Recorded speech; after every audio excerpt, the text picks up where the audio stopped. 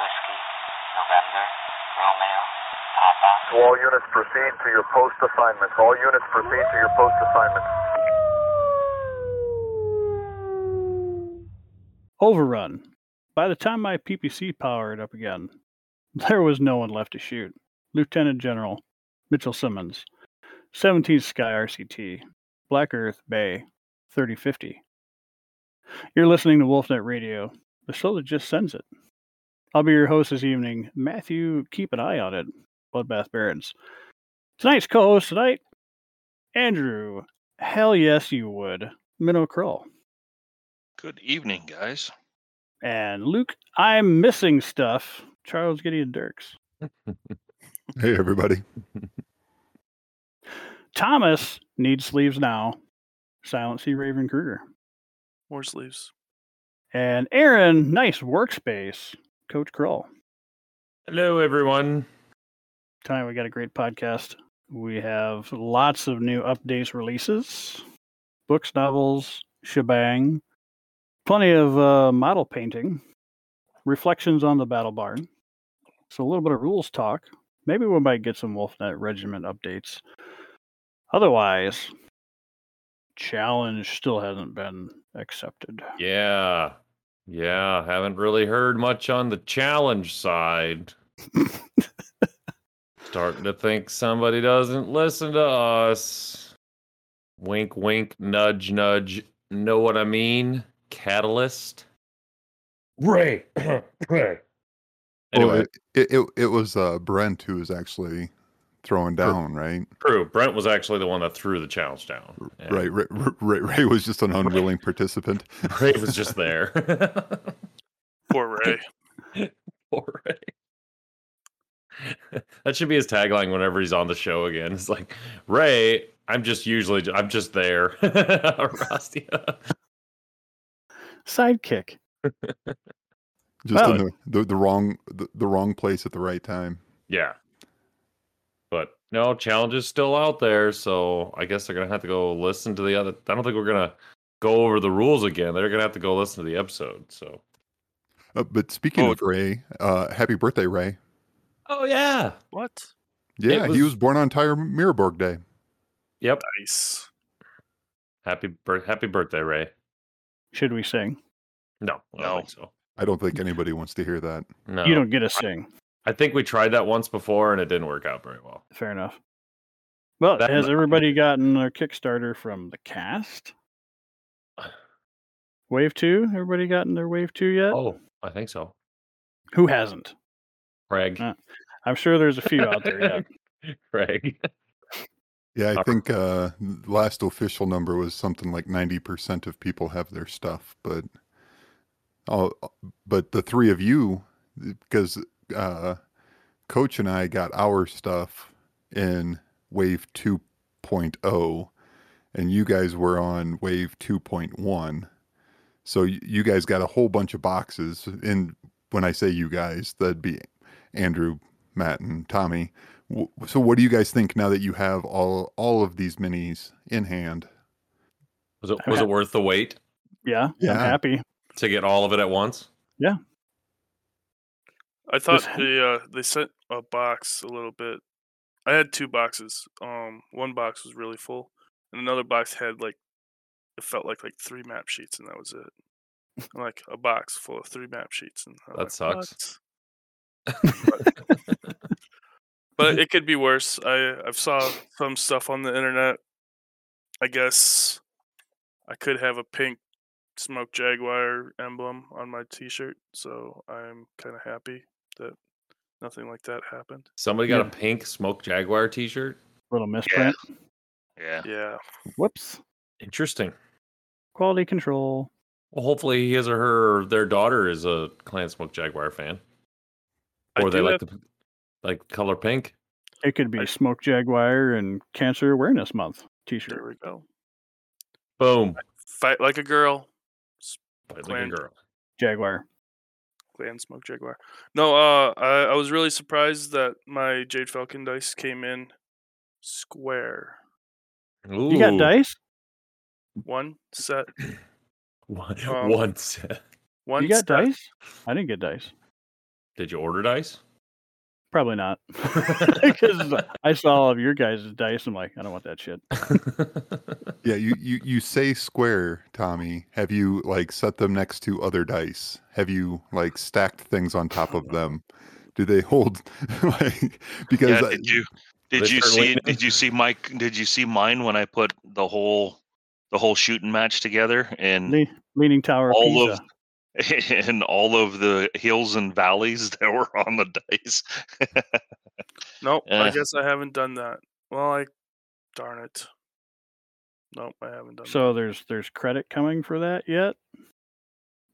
That's the Somehow? word. Yeah, I think last I remember hearing about it was once they're through getting everything delivered, there's going to be A mass something exodus. something you can fill out to get some kind of credit for the dice that you feel aren't correct. So That sounds up to par. fairish. ish. I think that's the best way to go fair-ish. because I mean, maybe some people don't care and they're just like, well, whatever. But like people like Andrew who ordered what The whole set. 2 things of every. You ordered the whole set, like. I ordered the whole set. It was $125 for the whole set of dice, and I don't even think half of them are Yeah. remotely close to being. So in that situation, it makes sense to, hey, you owe me some actual dice, which I could see. Which I don't think they're going to do. I think it'll just end up being store credit, and it is what it is. Oh, I'm in the gang of I'm happy that I got maybe the one set of dice, and I'll just write it off to it's a Kickstarter. It's a Kickstarter. It is a Kickstarter. I just realized like how much I didn't, and I feel like this is the sentiment of mostly everybody is like I didn't order enough. I think Agreed. that con level was totally worth it for the price tag. I'm really happy that I upped my pledge. Yeah, that's what I finished. That's when the Kickstarter closed. That's what I finished at was con. Because if you're going through it, like this all happened way before COVID. So somebody figure out how many days it's been. Oh. All I know is I had to scroll a long ways in my Gmail account to find out my initial, because I was trying to figure out what I ordered. It'd been so long as I couldn't remember what I ordered. And 2018 should be easy to figure out. I think I did the math early on, and Star Kernel was the most mechs for your dollar. Bang for your buck. Yeah, if I remember right, I think I remember seeing and hearing that too out on the interwebs. They were saying that the Star Kernel level was best bang for your buck, which is why we had quite a few people do multiple Star Kernels. Yeah, that's probably the way it should have went. But the reopening of the Kickstarter to be able to go in and add stuff, that was genius and terrible for me. I could have done 2 cons at that point. And I agree with you. Even at that, I still didn't order enough stuff. July 17th of 2019 is when it officially started. CGL announced 13th of June 2019 that they were going to do a Kickstarter, but I think it opened July. So that's a lot of days. But so that all being said, and now that we're here, right? I'll jump ahead here just a little bit. We did a Alpha Strike game, and instead of doing 350, I brought an easier map to set up using the new frontline maps that I got for the 350 because they're friggin' gorgeous. But it was a 6x4 map, and we played Comstar versus Jaguar, and the number of people that we had stop by and ask questions. And I think the Waves 2 stuff had been on the Source's shelf for like maybe 2 days. I think it went up Thursday, and to sit there we were there from noon to 5 and watch it disappear. And that is also including I talked with, as soon as I posted that, Mario hit me up immediately and just said, I want one of whatever's on the shelf, because he wanted to help out some folks that were still looking for stuff. And I'm like, all right, that's a great idea. So I bought one of everything. And then I got a couple of phone calls Sunday morning. Hey, do you have this, that, and the other? Guess what I did? I went back to the Source and bought everything else. I'll take all these. So You guys have shopping carts here? I bought $1,200 worth of miniatures.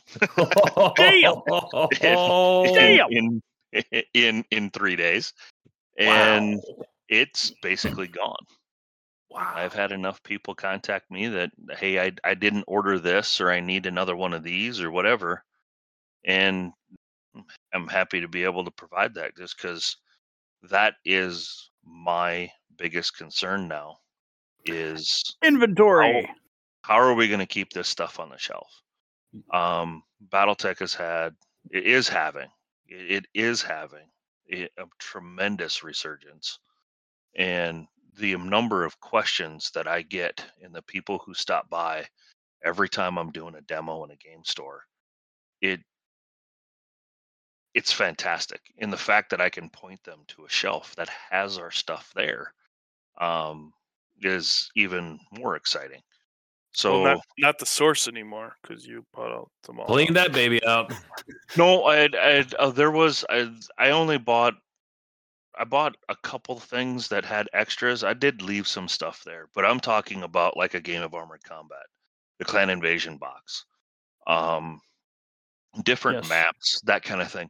I'm not necessarily. I'm worried about the Lance packs and the Star packs being available. It's the introductory stuff to get them the rules, to be able to get them a map sheet and have them understand what's going on, or be able to get into the game. That to me is the important piece to have. All of the Lance and Star packs, absolutely, they become important.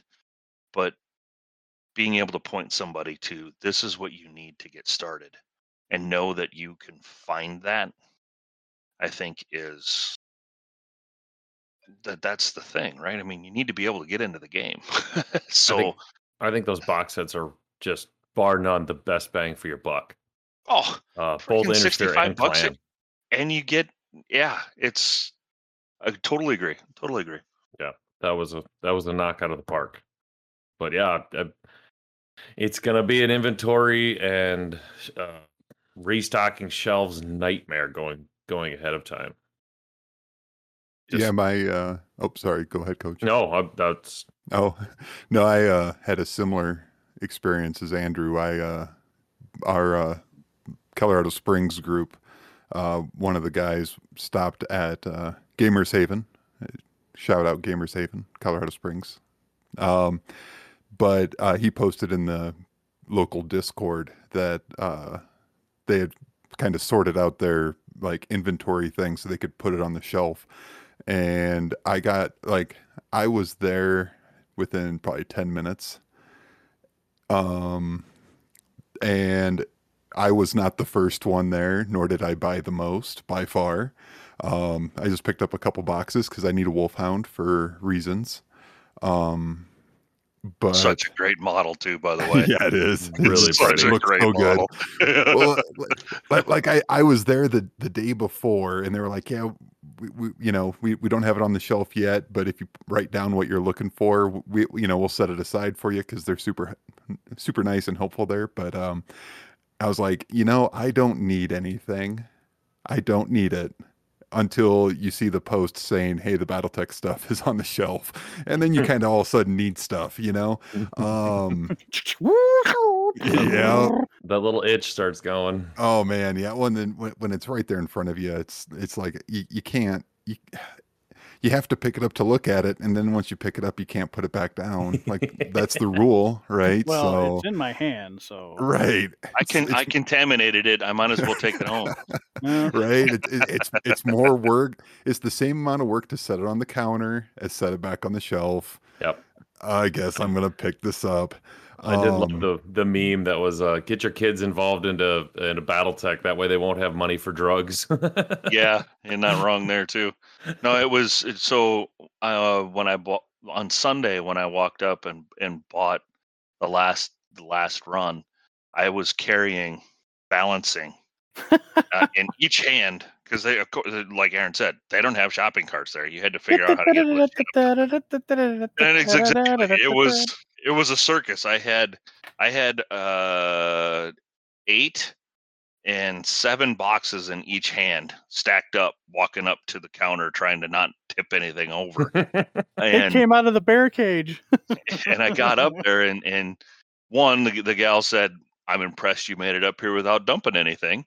And the second thing she said is this is not the first time we've seen this much stuff hit the counter from the BattleTech stuff. So one, it's great to hear. That was great to hear. I know that people are excited in buying the product, but I mean the other part of me on all of this is buy everything off the shelf, because in 6 months or 8 months, are we going to have stuff on the shelf?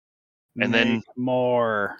having the thing available to be able to distribute, secondhand is, and again, I'm not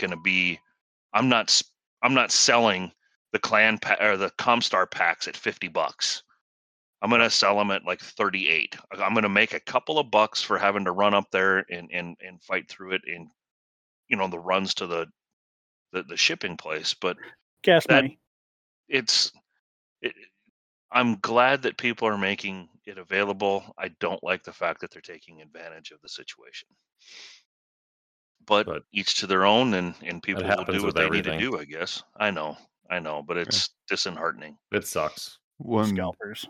Well, so yeah, over at my local shop, somebody went back in a couple days later, and there was still stuff on the shelf. So then we were joking like, "Well, there's BattleTech stuff right there on the shelf that where anybody could buy it." Like that's crazy. That doesn't happen. That It's a new concept. We waited so long for BattleTech stuff to be on the shelf, and like in a couple of months, there's still not going to be BattleTech stuff on the shelf because it's all gone. Well, I mean that is one nice thing at the source with the resurgence that we're seeing and the amount of effort that people are going into getting some consistent things going again, so we can build the community back up. Is Chad Olson working at the source has started working with Iron Winds and has got packs on store shelves again, which I think when we talked about it, I don't think that they've been there in 10, 12 years. Yeah, because they're going to need some vehicles and infantry too now. You want to know what? He actually built out custom infantry packs so that you got that infantry unit that I use a lot of, the standing special forces guy or whatever. There's that guy, there's a guy standing holding a rifle, there's a guy shooting a rifle from a hip, and then there's one that has shooting a bazooka type rocket launcher type thing or whatever. He made packs that had 2 or 3 of each of those in, and he listed it on the back, and it was like $7 for 7 of them or something like that. It was purely, and again, thank you, Chad, for doing this, R350 format. He stocked the shelves to make it easier for people to get into doing what it is that we're doing. So again, huge shout out and thank you to Chad for doing that, because it's paying off. So now that this Kickstarter is over, I feel like the natural thing to do then is say, what do you think the next one's going to be? Mercenaries and vehicles.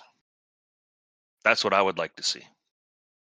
Do another Kickstarter that is Merc themed, because that's what we've been told is going to be the theme of going forward. Yeah, which is the prime place to be able to add vehicles and Granted, not a lot of people play vehicles. I mean, there's a lot of folks that say we come to BattleTech for the big stompy robots, and we stay for the big stompy robots. I think Alpha Strike changes that paradigm a lot, in my opinion. And the vehicles, while there are some pretty decent vehicles, after putting the new mechs out, the vehicles need a refresh now too. The blocks of lead that you get just aren't as cool as what the mechs are anymore. I mean, my take on it. I don't know if everybody else feels that way, but I think there's enough variety on the.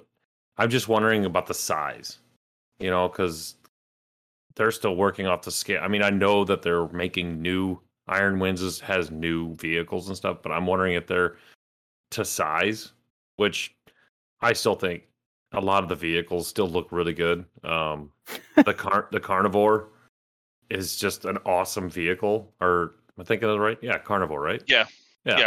That's just a sci-fi tank, man. It's the huge treads in the front. And it's huge on a Hex. It's huge. It's just gigantic. The Marksman still looks awesome. Again, that's huge. The Mars tank. Remember that those are recently done as well. Remodeled, so, yeah.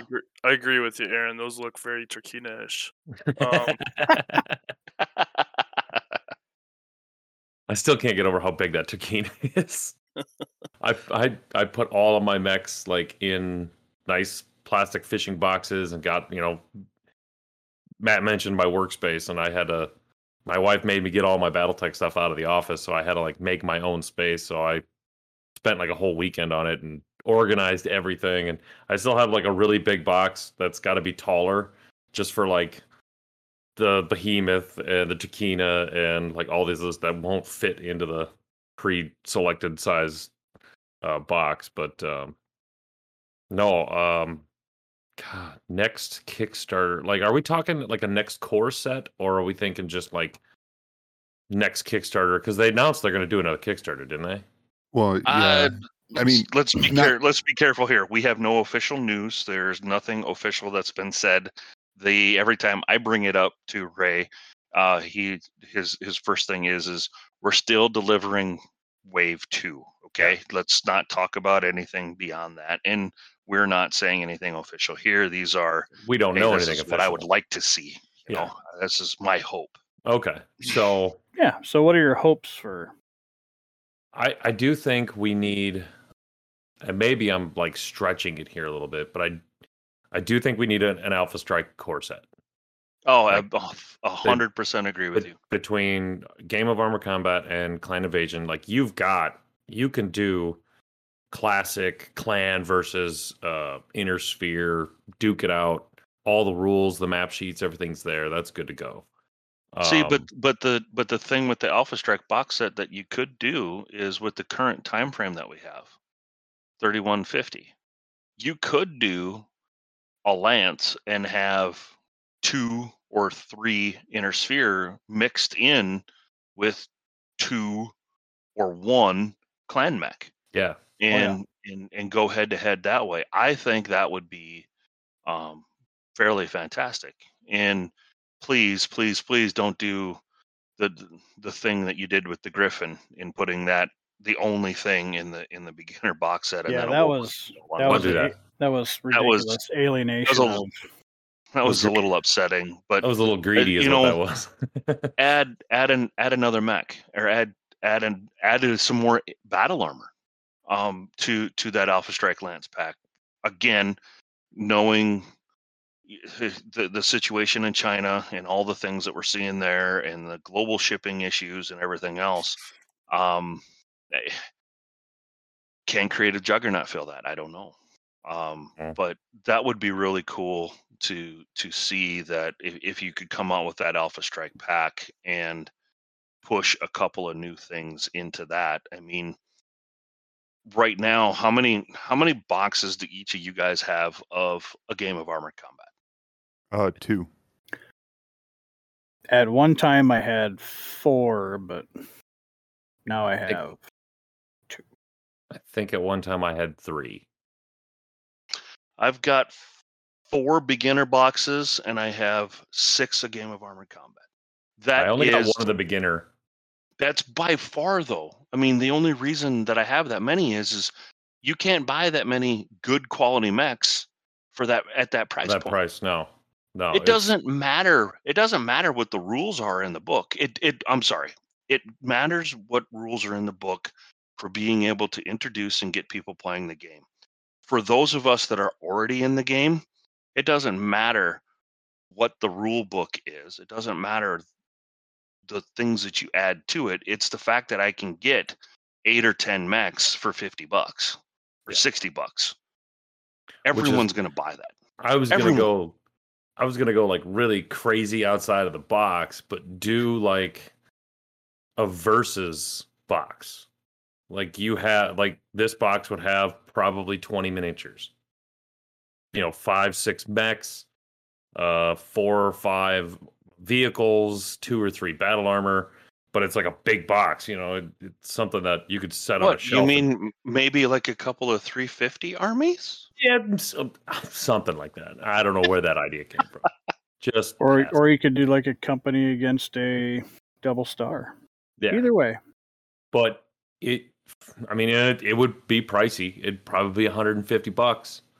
Oh, you think you could get that done for $100? Yeah. Well, if you could sell a $100 box set that's got 2 armies in it, it's got the rules for Alpha Strike. It's got a collection of different, it's not just mechs, it's mechs, vehicles, battle armor. Maybe, they already did the Shalone. Maybe throw in an aerospace fighter or something like that. I'll throw in a VTOL. Or a couple of VTOLs. And that way, if the box is big enough, you can maybe hold a 36 by 42 inch map on the bottom. Yeah. And have some, terrain wise, I don't know how you would do that. You could do the little cardboard cutout stuff, but it wouldn't be height wise. If you did a cube, you could do that. Yeah. Well, the other thing you could do is you could have the terrain on cardboard and have slide things that go in on the edges to raise it up. You could do that. It wouldn't be a solid piece like what we're used to playing on, but it would be solid enough to be able to put plastic miniatures on top of it. Yeah. Or you just make the box like thick and you just do have pre-cut styrofoam terrain on the bottom and then the mech sit on the top kind of a thing. I'm just saying for BattleTech right now, like, because you see some of these games, like what's the Game of Thrones miniatures box? Like, yeah, Fire and Ice. The box is freaking huge. Yeah, and like everyone picks that box up, turns it over, looks at the miniatures, turns it over, and then usually ends up buying it. I think that was like $125, but there was a ton of miniatures in it. But if you could have like a 2 army versus army box set, like right out of the bag, I think that would. Well, look at how many conversations people have with us about. Well, I don't know how to put an army together, or what are some starter lists, or we've published a bunch of starter lists. Yeah, we have some that we need to get done, and I have also put together a whole bunch of 200-point lists that mix mechs, vehicle, and infantry together for doing just 200-point demos. See, that's what I think the box set would be, is just 2 200-point lists. You don't need to go the full 350. Just do 200-point lists. It's not a lot of stuff. But you're getting 4 or 5 mechs, you're getting a couple of vehicles and some battle armor. Fair. Like what you said, because the Game of Armored Combat and because of the Clan Invasion box set are so awesome, is because of the price point and the mechs you get inside of it. So if I'm going to drop, a Benjamin, I want to get a lot of mechs. So, 5 mechs per side, 2 different vehicle types, 2 different battle armor. So you're going to have like a collection started by just buying this box. See, and I think at $100, I think you could get 2 350 armies in that. I mean, that's 32 units, not all mechs. I really think you could get creative and get that done. And I think that would be, again, not biased in that it's 350. Only going from the premise that we've already proven out that what we're doing works and it's quick and it gets people playing, that as an idea to start from. And it's incorporating all those different types of units. Yeah. The combined arms is fun. And you're not It's a talking blast. about strictly Inner Sphere versus Clan. I mean, you're mixing, Yep. you know, a Mad Cat and a Wolfhound and fucking throw a Turkina in there too. You know, like you're having a whole hodgepodge of stuff. Throw in some Comstar mechs. Because that's what the salvage. Because that's what the salvages are going to look. How good are the Comstar mechs? By far the best 2 packs in the group, in my opinion. I really like the new Comstar mech. They did a good job with those. Which one came with us with those? That was the King Crab Black Knight. I got him sitting. Guillotine Lancelot. I got him sitting right here. There's a whole bunch, like most of the Star League ones. The command level was King Crab, Mercury, Katana, Exterminator, Highlander, Sentinel, and Black Knight. And the battle was the Crab, Flashman, Guillotine, Crockett, Mongoose, and Lancelot. That Crockett's awesome. I like that. That's a good model. All just freaking cool miniatures. How much bullshit is that? New Mongoose. They didn't put the King Crab and the Crab in the same pack. I mean, come on. Come to the Crab pack. That King Crab is about as big as the Turkina. Yeah. Dude, well, all of the assault mechs are just they're a handful, which is awesome. They couldn't sell all the seashells at the seashore. You could definitely tell an assault mech in BattleTech now. Yeah, there's no mistaking it. The other fun part is with some of those Comstar packs, you can integrate those into the clan second lines for salvage. Yeah. Yep. 100%. Yeah. Or as garrisons. Yep. Exactly. Same thing. I know that I got all the clan stuff as much as possible. No. But I wish I would have picked up more Inner Sphere stuff now that I looked at it. So. I picked up a few. But then again, yeah, I could have changed my selections again. Seeing some of the packs come out and looking at the lists. But I'm very indecisive the way it is normally, so yeah, I could have gone several different ways. Then, go ahead. Well, no. Just my little bow on the Alpha Strike box set would be like you can go back and that gives you the opportunity to redesign a bunch of the older mechs that didn't get a redesign. Because I mean, if it's mercenaries versus mercenaries, like they run the gambit of material. Like they're fishing out 400-year-old, like you said, katanas out of wherever they can find them. But then also have some new stuff. I think it's the mercenary way to go is the perfect blend of being able to like throw in everything into a box set. See, and I think maybe just kind of the pulse of the community, especially with the number of people who have been migrating, from other war games, stuff like that, seeing BattleTech on the shelf. So now they're like, hey, what's this thing? I'm going to give it a try now that I see the cool product. I would honestly like to see a more fleshed out faction alignment. And not necessarily like a Kickstarter that would get all the field manuals made, anything like that, but more along the lines of, buy this force pack. This is a Merrick force pack. The 6 units in this pack could be the core of your Merrick force. But I again I get kind of like why they put the crab and king crab in 2 different packs, right? Like you want to make sure that people not necessarily like trying to make all the money, but at the same time, if you throw it all in one pack, then you're going to sell a bunch of one pack and not necessarily a whole bunch of another, and there's a whole lot of just kind of having to ride the waves of the fandom at that point, which is not where any producing company wants to be, I don't think. But Do you think we'll see more of those faction packs come out, like the Wolf's Dragoons one? Comstar. They did kind of. I mean, they're tipping their hat that way. They're going to throw in 3 other models that are either reposed or something else, but then 2 new models or something like that. I'm just trying to think, like, where are you going to draw the line at factions? I mean, you're going to do one for every clan, every Intersphere house. Well, and the chassis and then the variants. But I don't think we'll get into too many variant changes. No. They did the I mean, they did the but that's what- blackjack. yeah, that's what Barnes and Noble did. Yeah.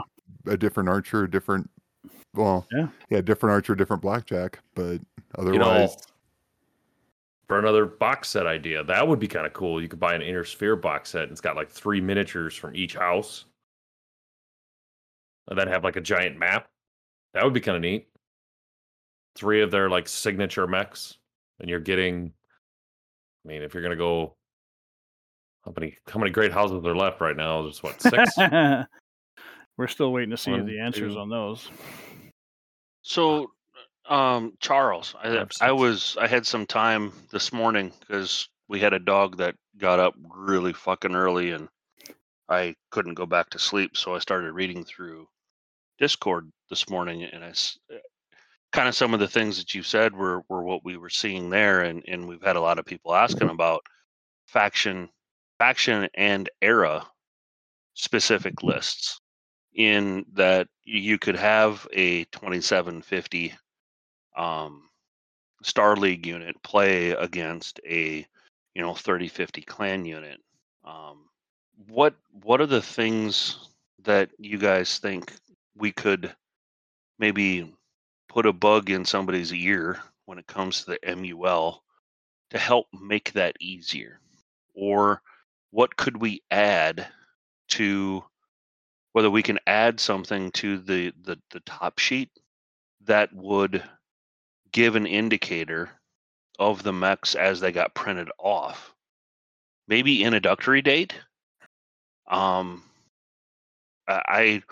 had a couple hours in the truck today, and I was trying to think of what would be things that you could add to the MUL top sheet that would make it easier for a tournament organizer to validate that. Because right now, the MUL is set up to do this. We could do faction and era lists. The issue is the tournament organizer validating the list without having to go through every army and pulling up every unit to validate that it is what the person says their army is. That's, in my opinion, or where I'm sitting, that's the hardest thing. Maybe I'm missing something, but I don't know an easy way to validate a list. And if anyone's going to sit here and tell me, "Oh well, no one's going to do that," I'll tell you that I got a ketchup popsicle I want to sell you.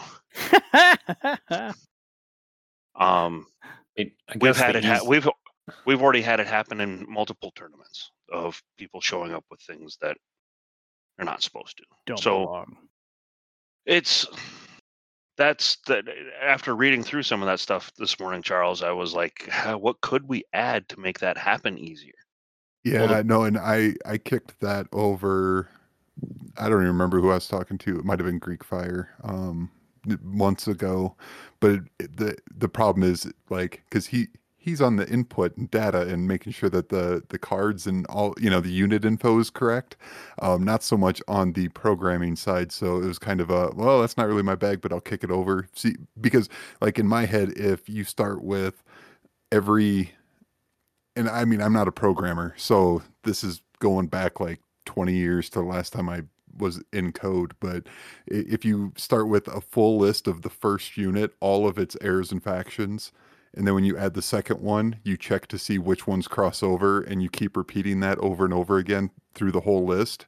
And then at the bottom, whatever still matches, you just print that on the card, or you print that on the cover sheet, saying, you know, like possible faction era matches, and it just lists, you know, after we ran through each one, this is all that's left. This is either a Davian list from Lost Tech, or it's a Davian list from Renaissance, because all of the units match there. But that's the only place they all overlap. For when you went to say print, that when you Right. hit the print button, there would be an evaluation in the background that would say for everything on the list, it matches faction and year. But what happens when it doesn't? Then Do you it just do a prints year none. then do you do a year of beginning and end of what the span is? And if you see that, because I mean, even if you're playing a 30-50 unit, right? You could have a 30-25 era mech in that 30-50 group. Or are we not doing? Would we not do the lists as lore, but more tech era faction? Because I think that's probably where I get hung up in my head. Is a 30-50 unit or list could very easily have 30-25 mechs in it. Yeah. You'll have that carryover until you have that stopping extinct point, probably. But Again, when you do a tournament, how do you rule that, right?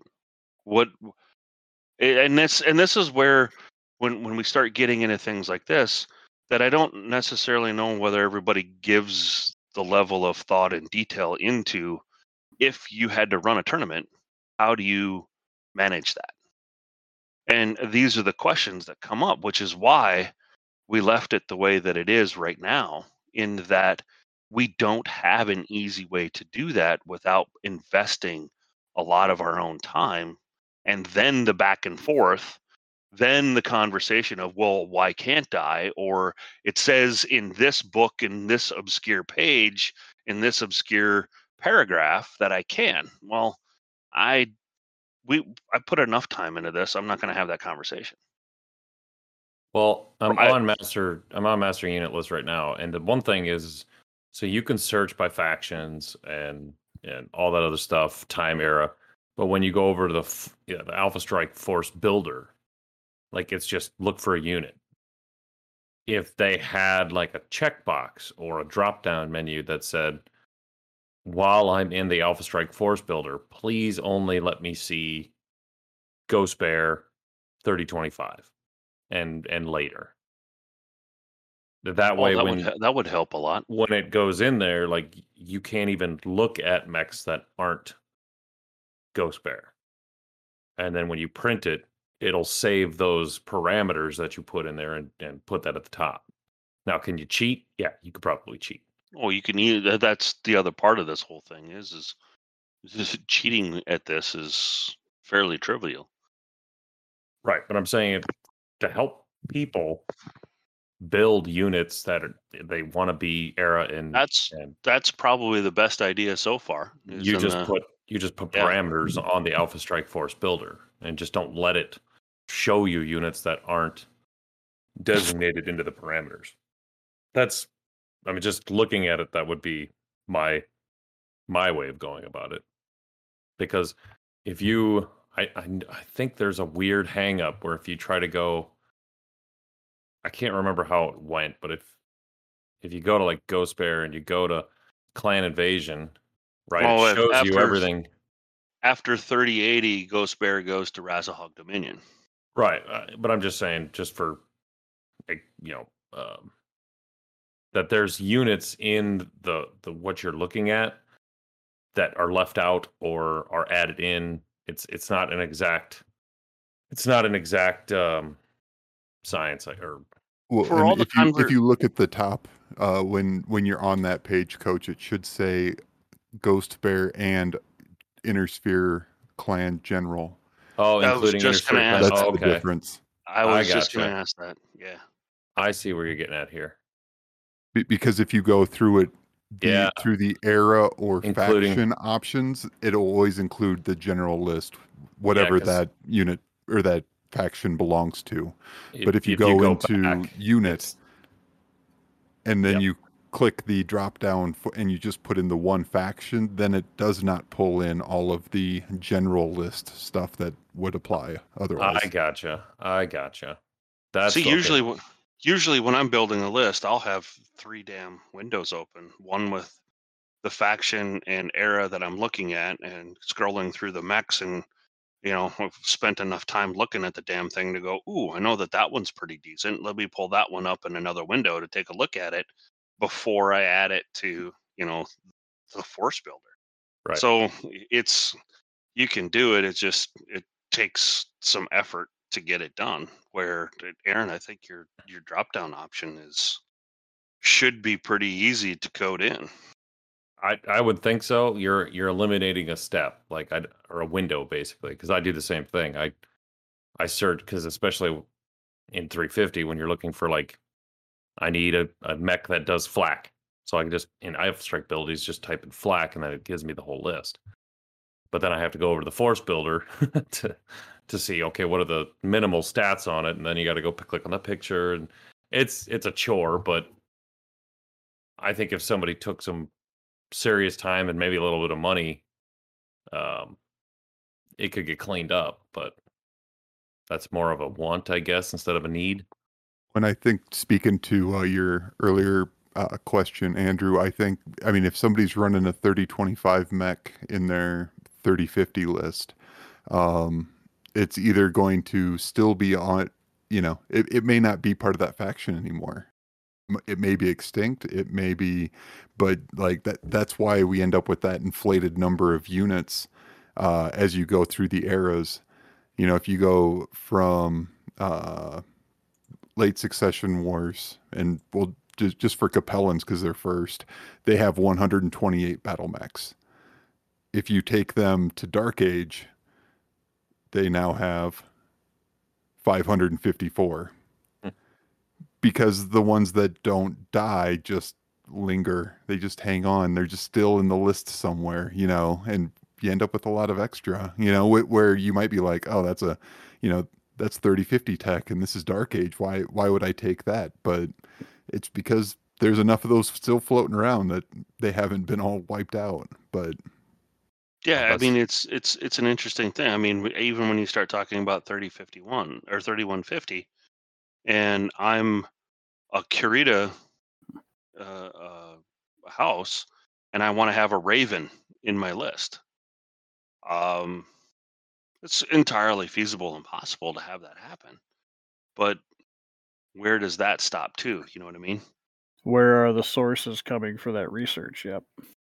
And I think that's mainly the reason why we don't generally include that lists have to be faction and era specific. I mean, just for that. Well, just because we don't have the time nor an easy way to validate it. But that also brings up arguments that don't need to happen.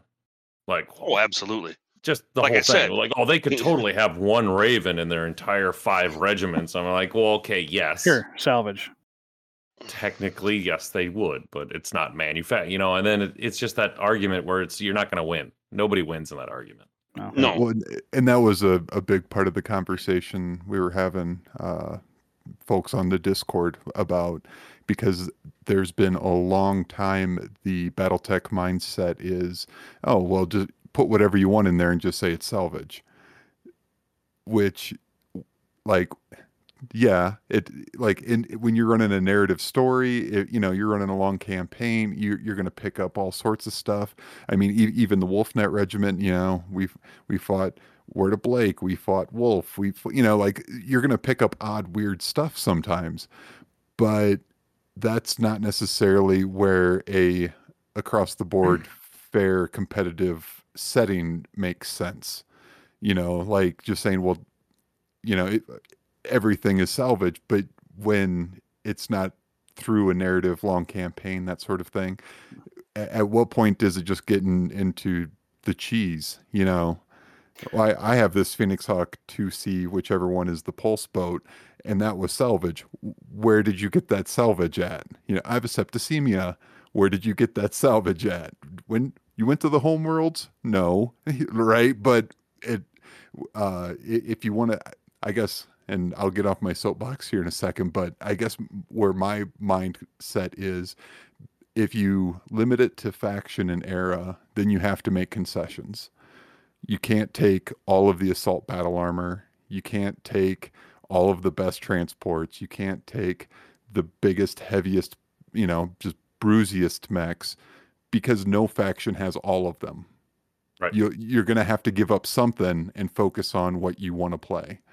So I don't know. That's kind of where my mindset comes from, at least in the 350. I mean, if you and your buddies want to get together in your basement and, just throw only pulse boats that, on the table, do it, whatever trips your trigger, that's cool. But I think, if I'm sitting down playing with somebody just in a pickup game at the game shop, having some sort of limiting factor would make sense. But And if the MUL had that, where it's like, hey, this is certified Ghost Bears, or this is certified Draconis Combine, then you know that, like, because if they throw one mech in there that's not, then it's not certified, kind of a thing.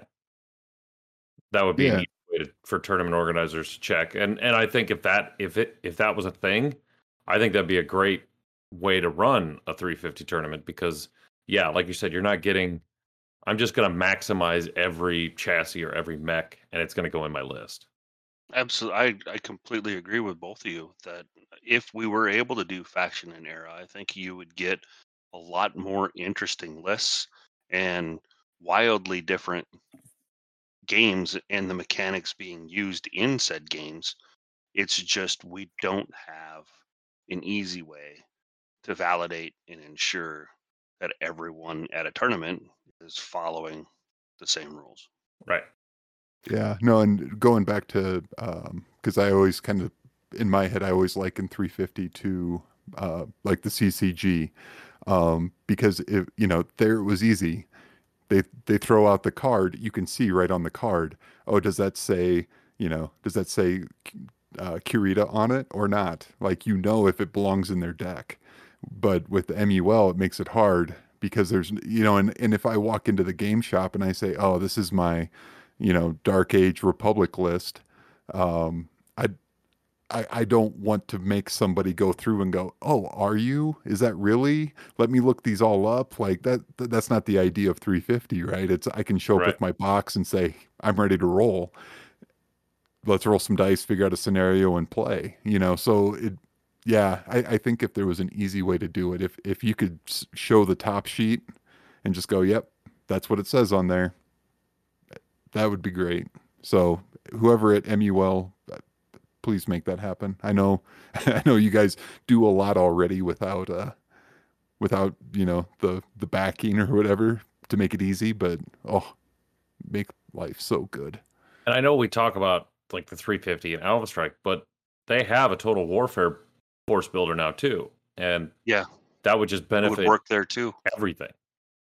See, because the other thing that I thought of as well for people wanting to build factions was, I don't think it was Xtol, maybe it was, but there was a community member who built out rat tables, huge rat tables for all of the houses, but he also did a weighted average for the units as well. So like the Enforcer for the Fed Sons would have a weighted average of 50 versus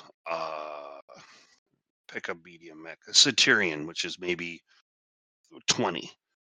That way, when you saw that list of units on the faction side, you could go, well, there's a preponderance of enforcers for medium mechs and riflemen's and Jaeger mechs and battle masters and Valkyries and Stingers are big in the Davian world.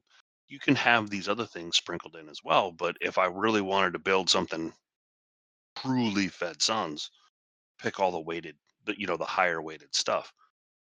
I don't think there's ever been an official thing like that, but I thought that would also help individuals understand the factions and what is popular for each house. Right, because you have to get into a lot of lore and all the different units, front line, second line, or shoot, even their even their percentage of rating too for like mercs. So I think the biggest difficulty, along with the limitations on factions, is some factions are going to have more advantages or disadvantages because they might have, like said, 400 different units they can choose from a faction and era compared to 100 different ones. Do you guys think part of this problem is the fact that those that have been in the game know that information is available, but Could be. They know where to find it. Isn't reflected, and that is causing issues for people? Like I've stated many times, for the way my brain works, sometimes I can't wrap my head around this, that, or the other thing. Could that be what's going on here as well? Is people know that information is there, but we can't accurately show, detect, or use it on the MUL, which is causing people to have small aneurysms. Good. Well, and I think too, it's a little bit just because BattleTech's always had a different culture around its unit lists. Whereas like if you're playing X-Wing or Warhammer, those games, it's much more of it's a more like focused list of what's available to you, because your sides are more clearly defined, I feel like, in those universes. Whereas in BattleTech, it's like, well, at what year did the Capellan Confederation take over the factory that built that mech? Because now it's their mech and not the Davian mech anymore. And everybody's going to use it because it's a battle mech. They're not going to say, oh, heck no, I'm not using that thing because, Davian made it first. Whereas in in the Star Wars universe, the Empire's not going to be like, let's rock some X-Wings because, they're good. No, they're going to blow them up and go make some TIE fighters. Like, that's the way that universe works. It's not the same here. So I think people get in their head of like, well, I should be able to find a list of my 10, 15 units that are Davian or, Steiner, and then build around them. And it's like, it's not really the way that it's ever worked in BattleTech. So I think people just kind of are feeling around in the dark. Like they feel like I need this like core piece to tell me where to start. And like in some ways we have it, and in some ways we don't. I mean, a lot of those old resources, like the field manuals, the updates, they had all those rats established, but like we've been talking about, they're so intermixed now because lines have changed that it's older references, and it's been so congealed that it's hard to separate those factions anymore. I mean, they're still listed in some of the PDFs and things like that and what you can find, but there's really nothing up to date that encompasses all of that super accurately. They just need a book of all roll tables. Oh, jeez. That's not a bad BattleTech already has a reputation. Just call it the rat. Right. Well, and part of it too, like Tamar Rising, it has rats in there for, the main antagonists in that conflict, for max vehicles, aerospace, battle armor. And that's awesome. But like, that would have to, I guess in my head it's an ongoing timeline. So every era and not even era, but like every section of era that gets like fleshed out then creates new rats. Right. So it's always changing. It's always intermixing to the next year. Right. The next era.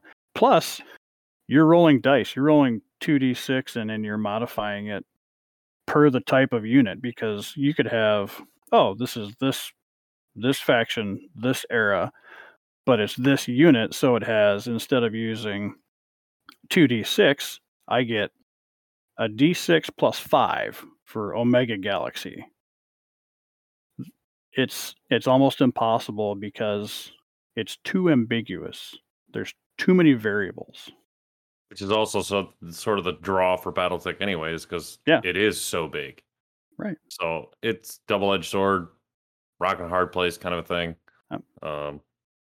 That's why you just have to, I mean, like we have parameters of what you can use and what you can't use. And if we can make baby steps towards that, sometimes people in BattleTech don't like that.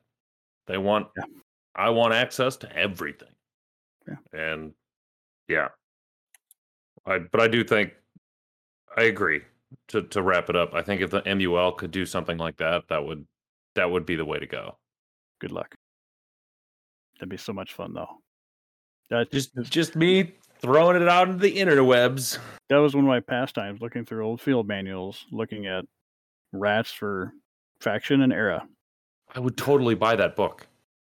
Just 100 pages of roll tables. I bet it'd be more. It would be awesome. But as soon as you printed the first one, the next year you have to print the next one, the next update. I don't think Catalyst has a problem with reprinting books. It's true. Yeah, that'd be a book I'd definitely buy in PDF, just so I could get the erratas built in. The new update. Cha-ching! Speaking of erratas, if anyone didn't know, there was a new errata to the Alpha Strike Commanders edition. When did that drop? October 7 or something like that? No, it dropped while we were at Battle Barn. Oh, that's right. Yeah, I'm glad nobody realized it, because they would have been like, "You jerks! For the new rules today." That would have been terrible. And I mean, to be honest, if you have a tournament event and the errata drops that day, I don't know if you can really incorporate it unless everybody understands it, or if you're going to enforce it. No, that's a whole other fun topic too for judges and field marshals of like, guess what happened today? We're started. Yeah, that edge case of like, oh, really? I would think you'd have to rule that as those rules don't apply just because not everybody knows them. Unless it's like one rule. And you're like, hey, everyone, guess what? It's not only lunchtime, but now you're going to have a problem with water.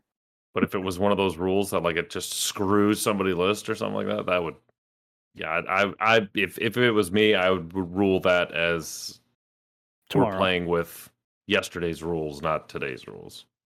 Yeah, that would be tough, especially if somebody's pushing hard on it. I did like the fact that they're like, I don't know if Nicestral's still, but there's a new guy that does the erratas, I think, or something like that. Maybe not. But he's like, oh yeah, by the way, not reprinting 5th edition. I think he got his memos mixed up there. He's like, because I know he put out last errata before 5th edition of Alpha Strike Commanders edition. That he's a couple days later, he's like, never mind.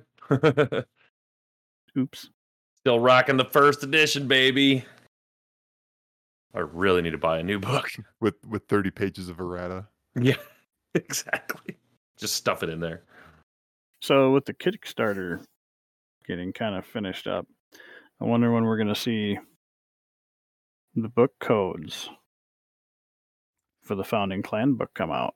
Yeah, it's supposed to be any time now. Anybody who backed at Warrior or above should get the second book too as part of the Kickstarter. So it looks cool. It's got an exterminator on the cover, so hopefully it'll be in printed form and PDF or whichever. I always forget. Do those get emailed to you, or do you have to go to the Catalyst web store to get them? They email those out. No, it's just a question of which email folder does it go into. Oh, and social, promotional, private, It's probably spam.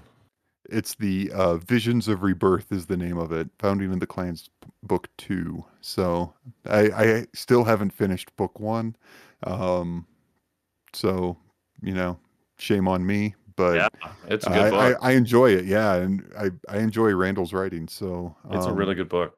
I'm looking forward to reading Visions. So whoever over there at Catalyst is in charge of getting those codes figured out and sent out, please give code.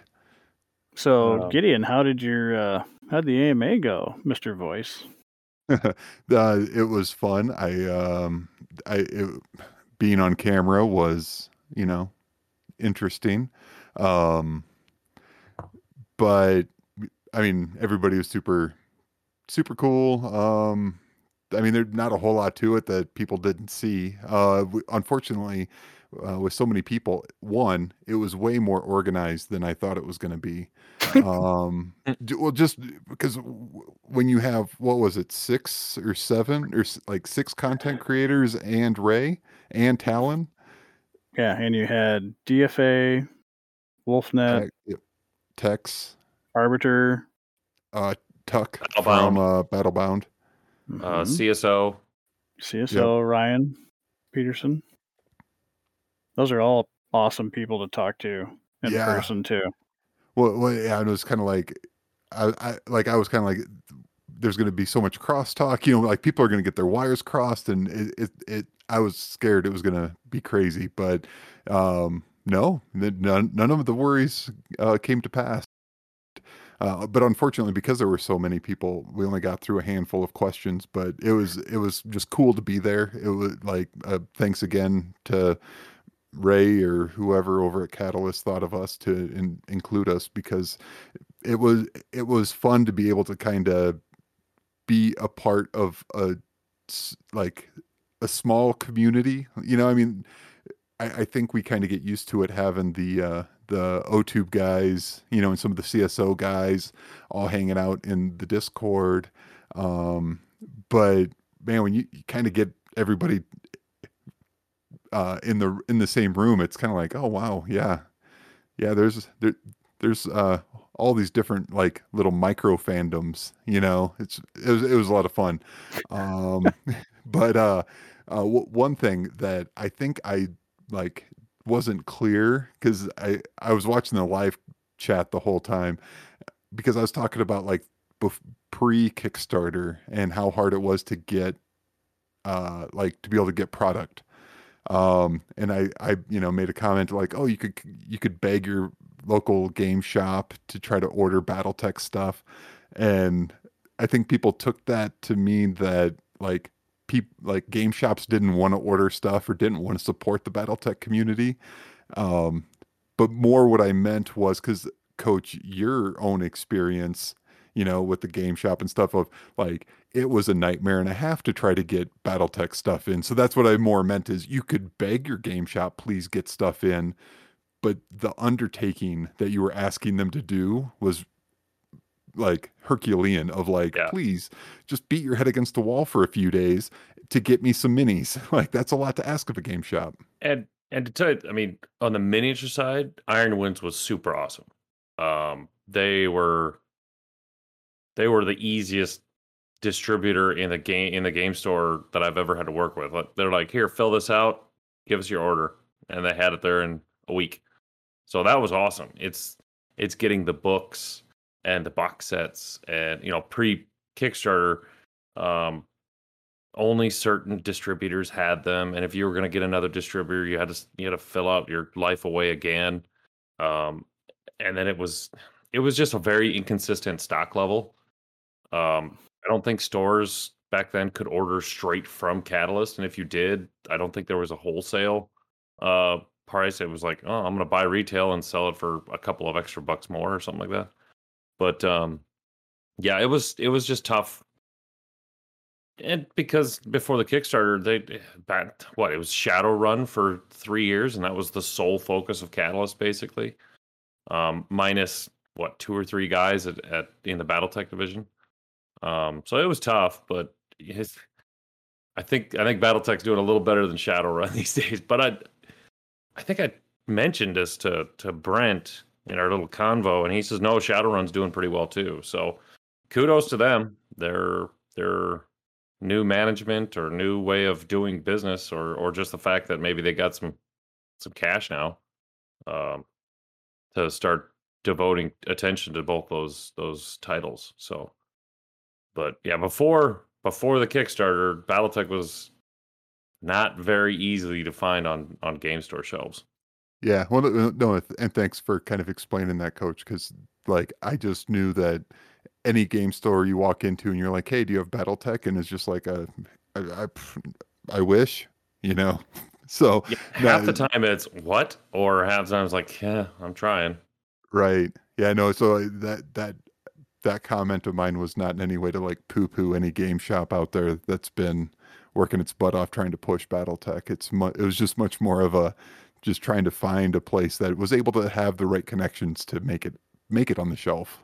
It was rare and hard to do. Well, and but the other hard thing for game stores is ordering miniatures. You don't know which miniatures to order. I mean, if you're going to order 2 of everything from Ironwinds, I mean, that's a lot of money. But it's a tough market because there's so much stuff. There's so many miniatures. It's just hard to narrow down. You really need to know your player base, or you just have to be like, hey, order BattleTech through us. And then they're like, oh yeah, okay, cool. And then you're like, well, I don't want to tell you. You could probably just go straight to Ironwinds and order it yourself. But I'm just glad that we have Kickstarter and there's thousands and thousands of new players and re-emerged players that now you call now you call the stores and they're like, oh, I wish I would have got in on that Kickstarter. So, no, I thought they did a great job with the AMA. Yeah, you got a lot of content creators in one room. And it is, like you said, there is some crossover, but a lot of people are like, I listen to these guys, or I listen to these guys, or I watch these guys on YouTube. It was nice to show that there's other places to go. We've definitely noticed, I can tell you that. I think we're a couple of hits away from 900 members on our Facebook page. Yeah, it definitely helped us out. They turned a flashlight onto Wolfnet Radio, which was nice for us. I'm sure it's happening everywhere, but at least I hope it is. They just need stickers. They need stickers. Well, that was the kind of the interesting part of the AMA, I thought, was when Tuck Davian from Battlebound was like, yeah, I found Tex's videos and it kind of it lit the fire under me to go out and make the content, because like I love BattleTech, and kind of realizing, hey, somebody else loves BattleTech too, got him going to go make stuff. And I think that's really kind of I don't know, one of the more valuable things that we as BattleTech fans can do is just, if we can light fires underneath other people to go out there and do stuff with, and it's not necessarily like create content, but if somebody listening right now is like, should I go to my game shop and set up a game night to show off BattleTech stuff? Do it. Like that's how the game's going to grow. That's how we meet new people, make new friends, all that good stuff. But yeah, just if everybody can influence somebody else to go out there and build BattleTech, then I think we're going to have a really wonderful community. I said I was going to get off my soapbox, and I found another one. Yeah, I keep stepping down, and it's another soapbox down here. The other stickers they were looking at there's some new House and Invading Clans stickers coming out, like 3-inch or 2-inch stickers on Catalyst. 3 and 1.5. I thought, yeah, they're available on the store right now. They don't have every selection, but maybe that'll come later. Hopefully, I don't know. That's something cool you can stick on the back bumper or on your winch on your back window. Add a little flair to your car. Just get your license plates done and be done with it. Ooh, yeah. That would be solid. You know, which was really, really funny. We were playing at the Source on Saturday, and somebody came in and said, "All right, who's got the Mad 4A license plate?" He's like, I recognized that when I was walking in, so it was kind of made me giggle. Yeah, don't put that idea out there too much though, because then people in similar states will be like, "No, they took my Wolverine." chassis. I'll never forget the look on the lady's face at like the registration. Like, okay, what's this number sequence mean? Like, it's nothing bad. No, I need to know what it means. Like, it's just a nomenclature I want. No, you need to explain it to me. I'm like, well then, okay. I was just Here going we to say, go. then you deep dive on her and then watch your eyes gloss over, and you get about 3 sentences, and then go, "All right, Okay. I'm done with you." Okay, The year is 2987. I was just gonna say, and the Terran hegemony needs a new battle mech. Ooh, if someone could record themselves, that would have been the reaction from the registrar for a vehicle license plate, record the reaction you get from explaining that. They'd be like, "Okay, get out of here." Stamp. Give them on the Origin of Battle Mechs episode number. It's like, here you go. That'll be so many dollars. So many dollars. Other releases we got coming out. Last wave of the rec guides. That was pretty sweet. I saw a lot of people oohing and honoring over the Mastodon. Yes. Our Discord, the folks in our Discord are awesome, but every time a rec guide drops, there's like 4 or 5 people and they're just tearing it apart, which is awesome.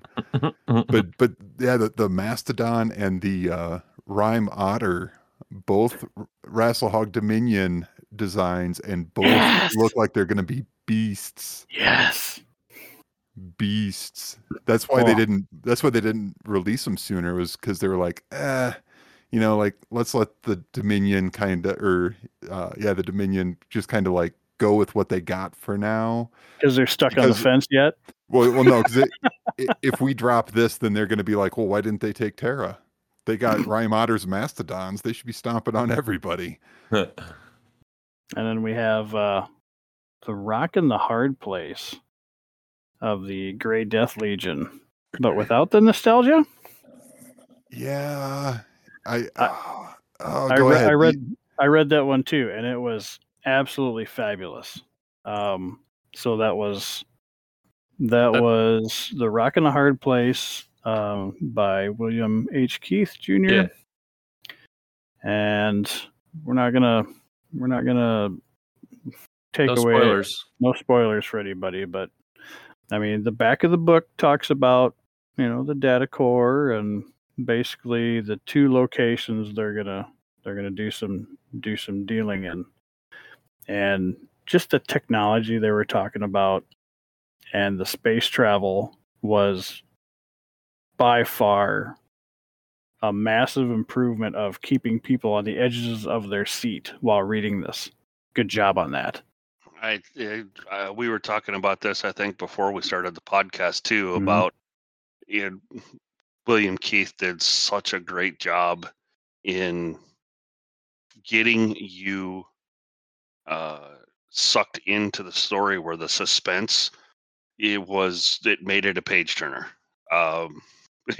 There were a few late nights where I was like, oh my God, I'm still awake.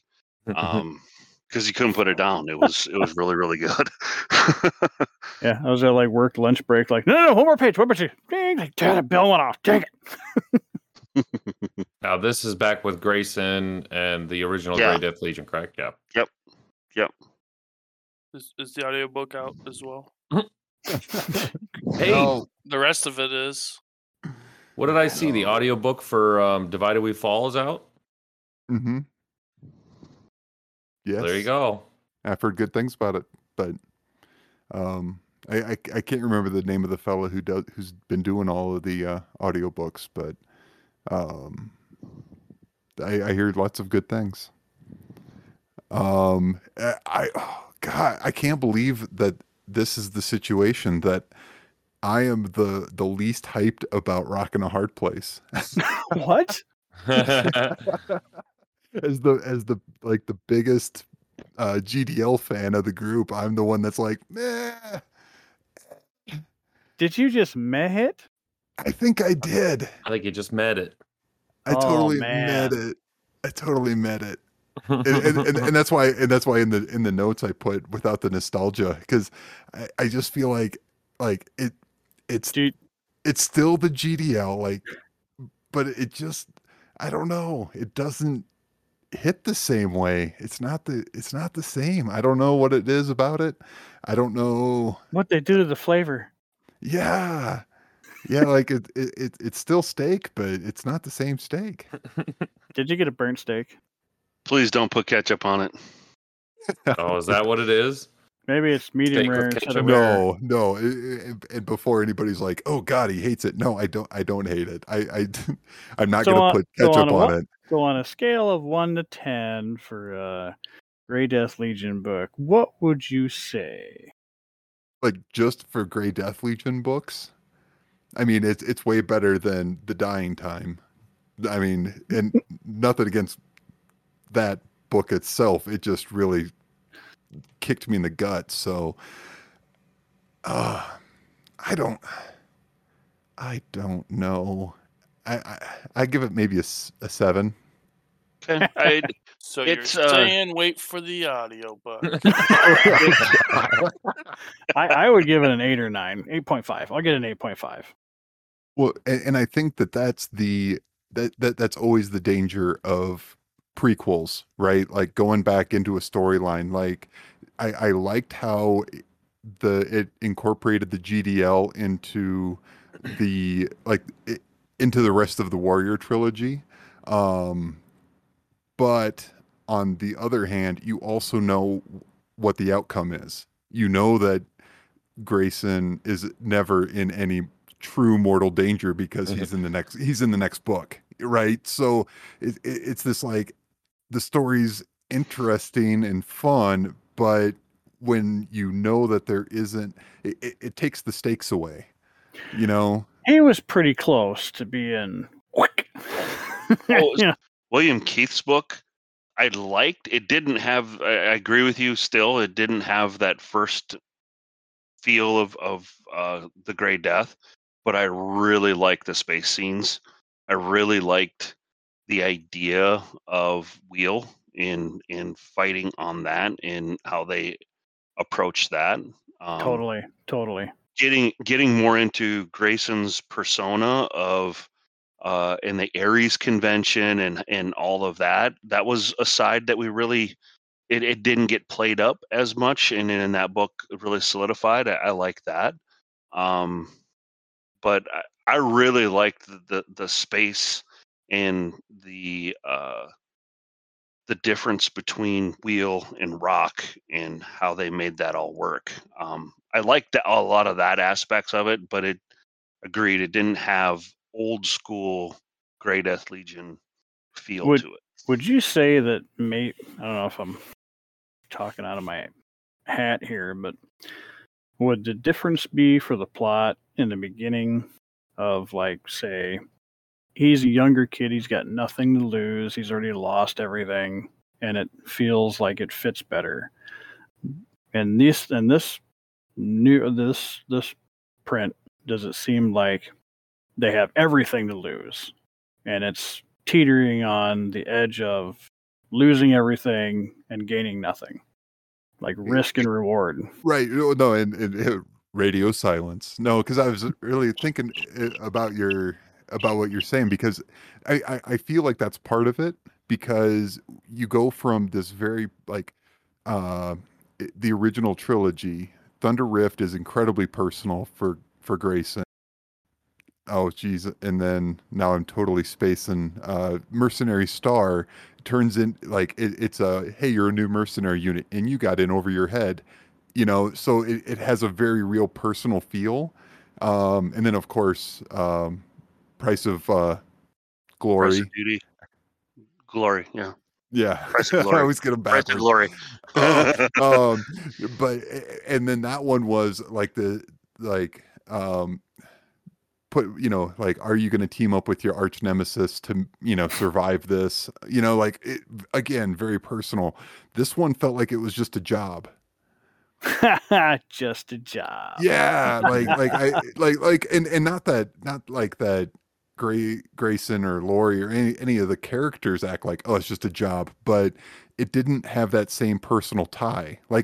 As a unit, it tied them into the Fourth Succession War, but it was like, we're doing a job. Like, this is hard. This is almost impossible. We're the GDL. We'll make it happen. But it wasn't, it wasn't their home planet. It felt different.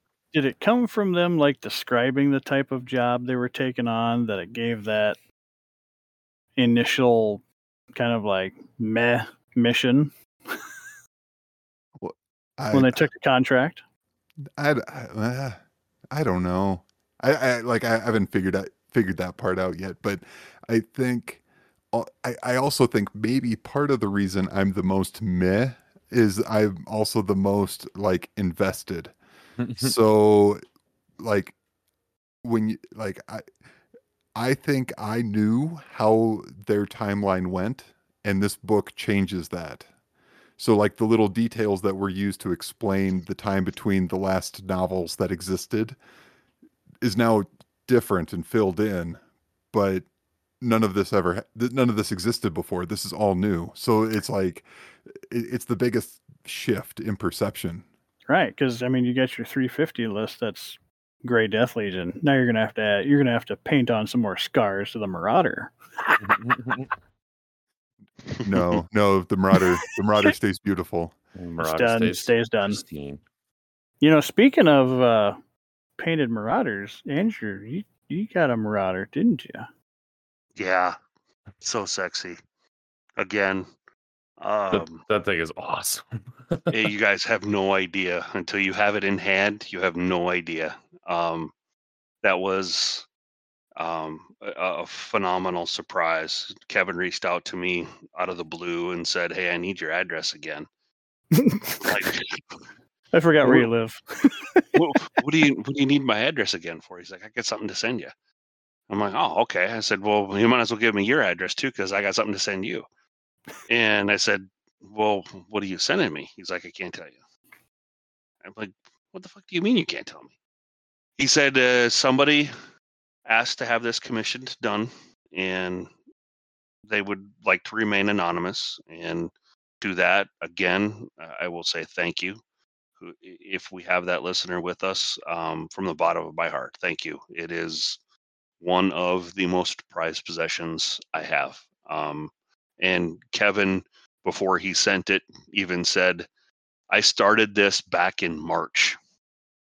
And he was just finishing it up. And for Kevin to say he felt this is probably some of his best work, it is best gift I've received. Thank you. It is a phenomenal piece. It actually has a 3-inch hex base that has Chitsu's Jade Hawk on the ground, as I've defeated her. And then the Marauder is on an 1 1/4 base, so it's playable. Thank you, Kevin, for thinking of me in 350. And it is removable from the 3-inch base. It's sunken in, and it's set in a way where the Marauder, when it's all together, is kind of standing over the Jade Hawk. So just an extremely, extremely cool piece. Again, you're never thank actually you. going to put that on the board, are you? No, that will never see the board. It's never going to go out of the case, I think. It was. Go ahead. Oh, I was just going to say, it's got the trademark Bushido overheat heat sinks. I mean, yep. like what that mini says to me is you need to learn heat management. It's a Marauder 2C. It kind of goes with the trade. You got to learn heat management. And, he was taking on a Sakon.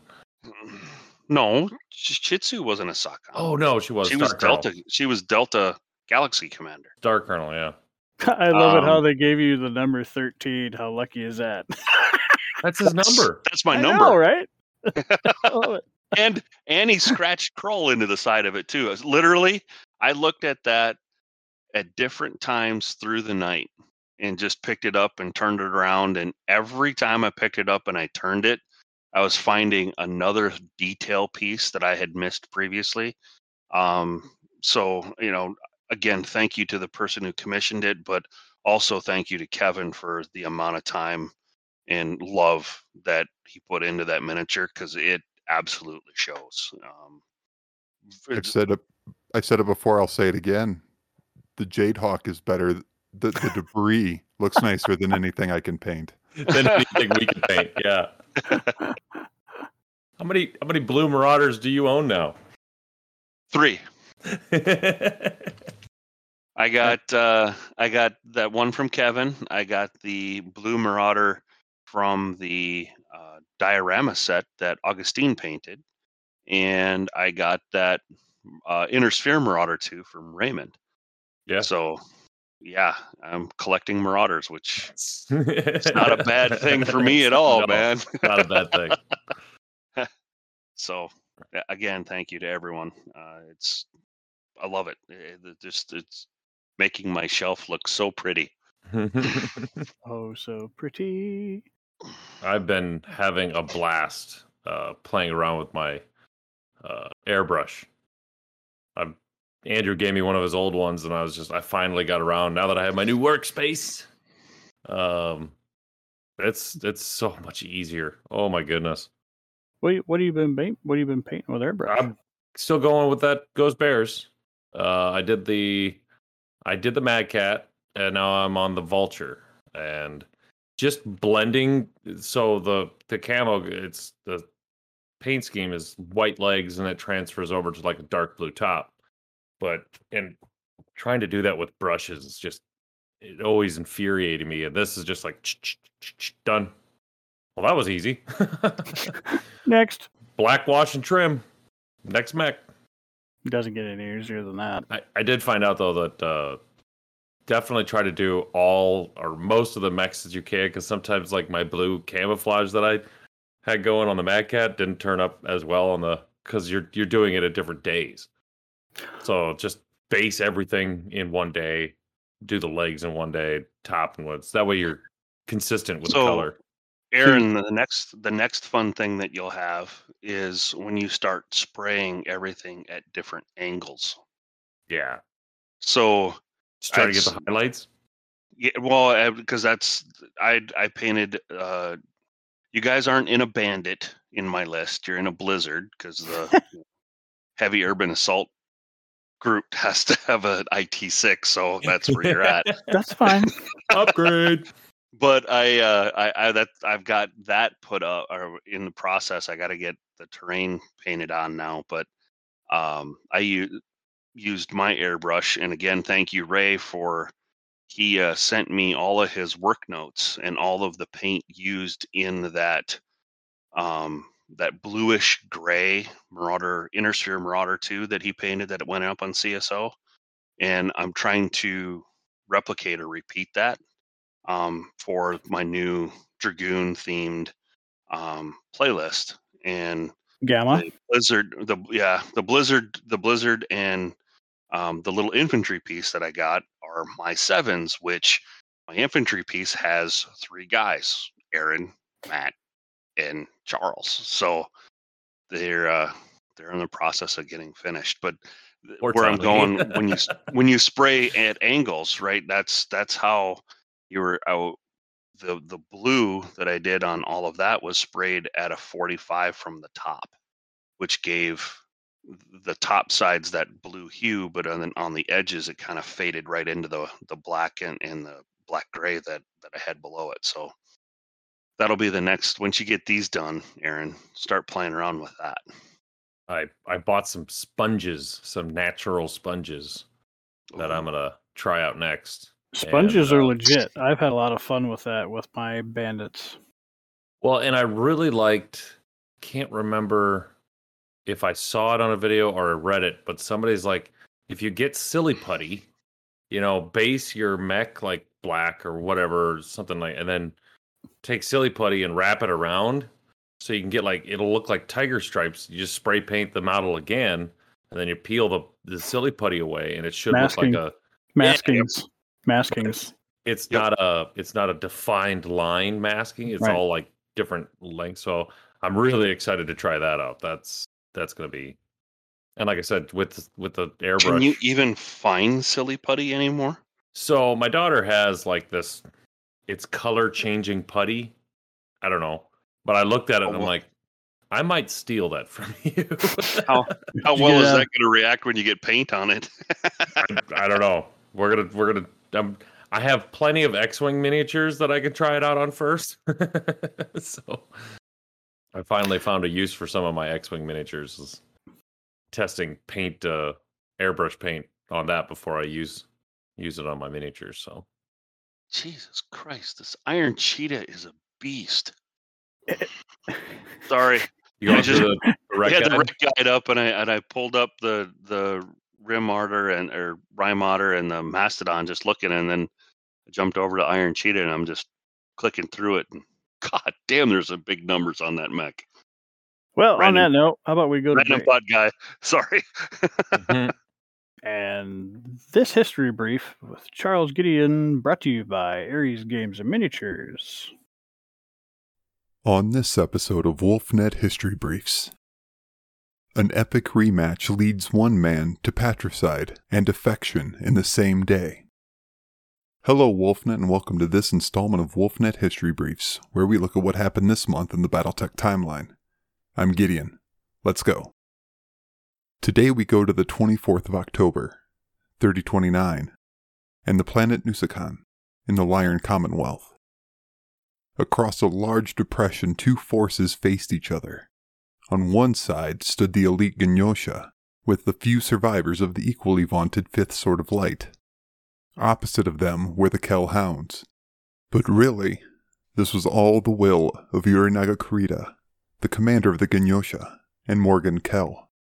You may remember that the Kel Hounds were on Mallory's world when Urinaga and his Warhammer killed Ian Davian in combat, and they prevented Urinaga from claiming the first prince's body. He and Morgan would cross paths again a few years later, and their unusual duel resulted in Urinaga being stripped of command and sent to a Zen monastery. Morgan also retreated to a monastery after that second meeting. Urinaga spent the next 11 years dissecting every moment of their battle, while Morgan spent the time trying to forget it. Urinaga was eventually recalled by Coordinator Takashi Kurita, and charged with creating the Ganyosha, a unit whose purpose was to destroy the Kel Hounds, a task Urinaga was uniquely suited for. You might also recall how Urinaga began his mission in earnest when he killed Morgan's brother, Patrick Kel, during the Silver Eagle incident we covered a few months ago. Morgan, learning of Urinaga's return and the death of his brother, took up command of the Kel Hounds. In the middle of the chaos which was the Fourth Succession War, the Ganyosha and the Hounds chased down leads of the other's location. This blind groping led to the Hounds attacking the Ganyosha's home base on Nishira, only the Ganyosha weren't there. Instead, they were assisting in the assault of Northwind, where their intel had placed the Hounds. They did battle there with the newly minted 3rd Hounds Battalion, but Urinaga's true target still eluded him. Morgan left Urinaga a map of sorts at Nishira, pointing to the ride system in June. Unforeseen Commonwealth politicking forced Morgan to miss that appointment, though, and this time it was Urinaga who suggested the time and place of their meeting. When the Ganyosha arrived on Nusakan for their final showdown with the Kel Hounds, what they found was a wasteland covered in destroyed mechs. The Fifth Sword of Light's commander had tried to beat the Ganyosha to the prize, and the regiment paid the price for his avarice. As the Ganyosha approached the battle, the sword called for a renewal of the attack, but Urinaga dismissed this option. This battle was going to be decided between he and Morgan. Whether their units destroyed each other first was irrelevant. Morgan strode forward in his archer, still pristine after hours of battle with the Fifth Sword, and offered individual combat. Reports state that neither man's mech registered on the targeting displays of any of the onlookers, as though the Warhammer and Archer ceased to exist. Proving a negative is difficult, but what is known, Uranaga did not suffer from any issue in his targeting. Morgan masterfully dodged, but to no avail. Uranaga pumped Alpha Strike after Alpha Strike into the Archer. Morgan never fired a shot, and instead absorbed the punishment until his Archer's arm exploded and his mech stumbled to its knees. Uranaga again dumped every available offensive tool at his disposal into the Archer at close range, scoring hits with them all. But having survived this onslaught, Morgan stood his mech upright and bowed his mech to his foe. Uranaga had been so focused on the destruction of his enemy, he had pushed his mech too far and had burned it up by overheating. Morgan had won the duel without firing a shot, out of the belief they would both have surely died if they had truly fought. Having failed in his mission and singular focus, Uranaga Kurita committed seppuku later that day. For his second, he chose Chusa Akira Brahe, who was also his illegitimate son. The ceremony, which ended when Akira beheaded his own father, closed the book on one of the greatest rivalries in history, in more than one way. Not only was Uranaga dead, but Akira cited how his father had suffered neglect from the coordinator, but received only honorable treatment from Morgan, a sworn enemy. With this, Akira abandoned the Genyosha and the Combine. He would spend decades fighting with and leading the Kell Hounds, who he had spent his early career trying to destroy. This is Gideon signing off, and remember, those who fail to learn from history are doomed. And that was History Briefs with Charles Gideon Dirks, brought to you by Aries Games and Miniatures. Welcome back, everybody. I was going to shout-outs. Who's got shout-outs? I see Andrew has shout-outs. Andrew's still typing shout-outs. I love it. I'm cramming stuff in here. I keep All right, thinking. since you're still cramming, Charles, do you have some shout-outs? Start at the bottom of the list. Yep. I just start off with Fang. For those of you who don't know, he hosts little parties on Saturday nights on the Discord, and I was just gonna have it on the background while I did some writing stuff, but then I ended up getting sucked into these I don't even horribly badly good Kingdom movies. of the Spiders with Shatner. Oh my god! Yeah, we all streamed it on YouTube, and it just a good time hanging out with everybody.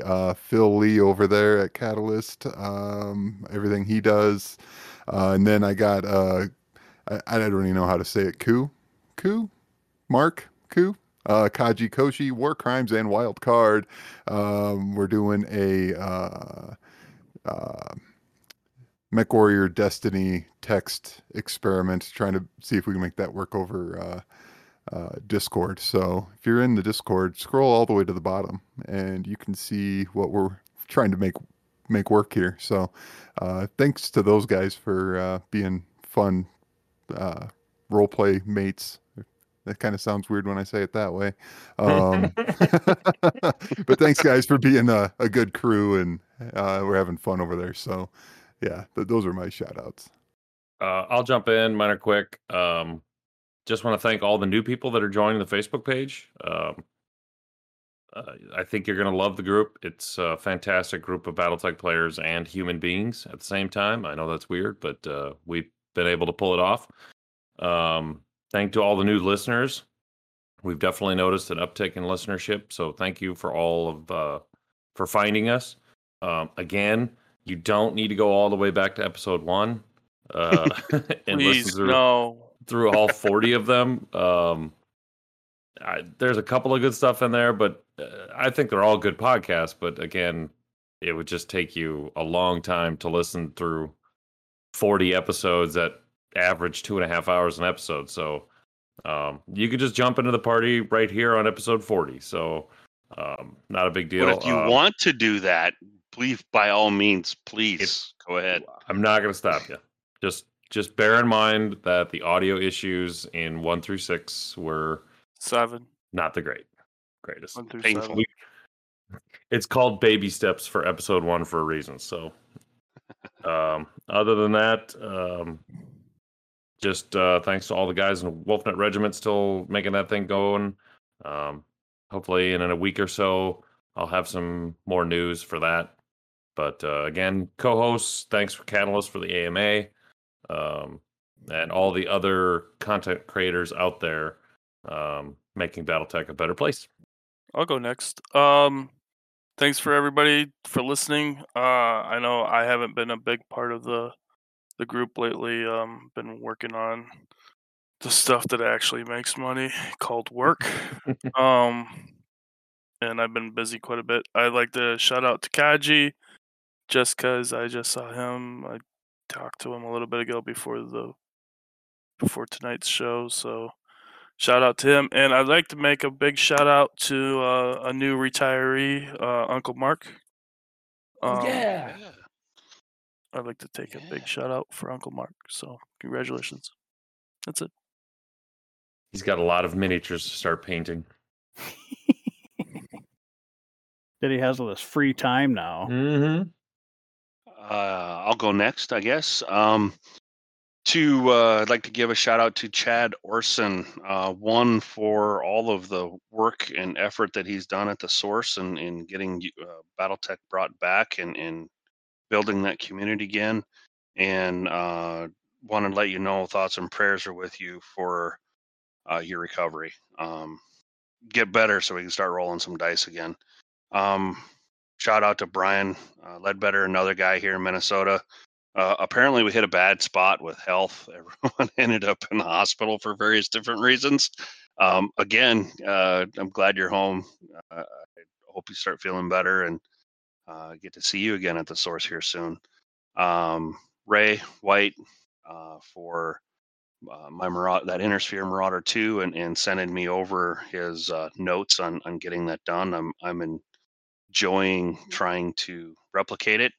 Again, as I said earlier in the podcast, the Anonymous Commission, again, I can't thank you enough for that piece. It's truly wonderful.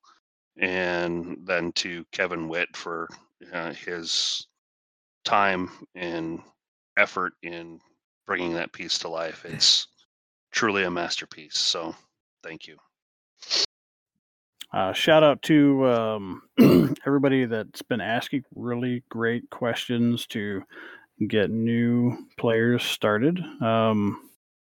Even with, hey, how do you use MUL? Oh, we just made a video on that. Glad you asked. Here, watch Aaron run you through it. So, Mike Gret had a great question on that stuff. Also, Ouroboros, Brent, YouTube. Great conversations in the wee hours of the night, especially talking about anything that's going on, anything that needs direction, goals. Those are fun to talk about, especially for fellow podcasters. It's fun to see everybody maintaining the even strain. And hey, if things are bothering you, shout out to people. We love to talk to people that need a smile on their face the next day. And sometimes it's great to even have someone make us chuckle because, it's still a challenge out there. So everybody needs to stay safe and happy. Anybody else at all? I think that's everybody. That's it. Yeah. All right. You can find us on questions, concerns, comments at WNRP@wolfstragoons.com, YouTube, Discord, Patreon, Facebook. Ladies and gentlemen, have a great evening and pleasant tomorrow. Boom. Woof. Yeah.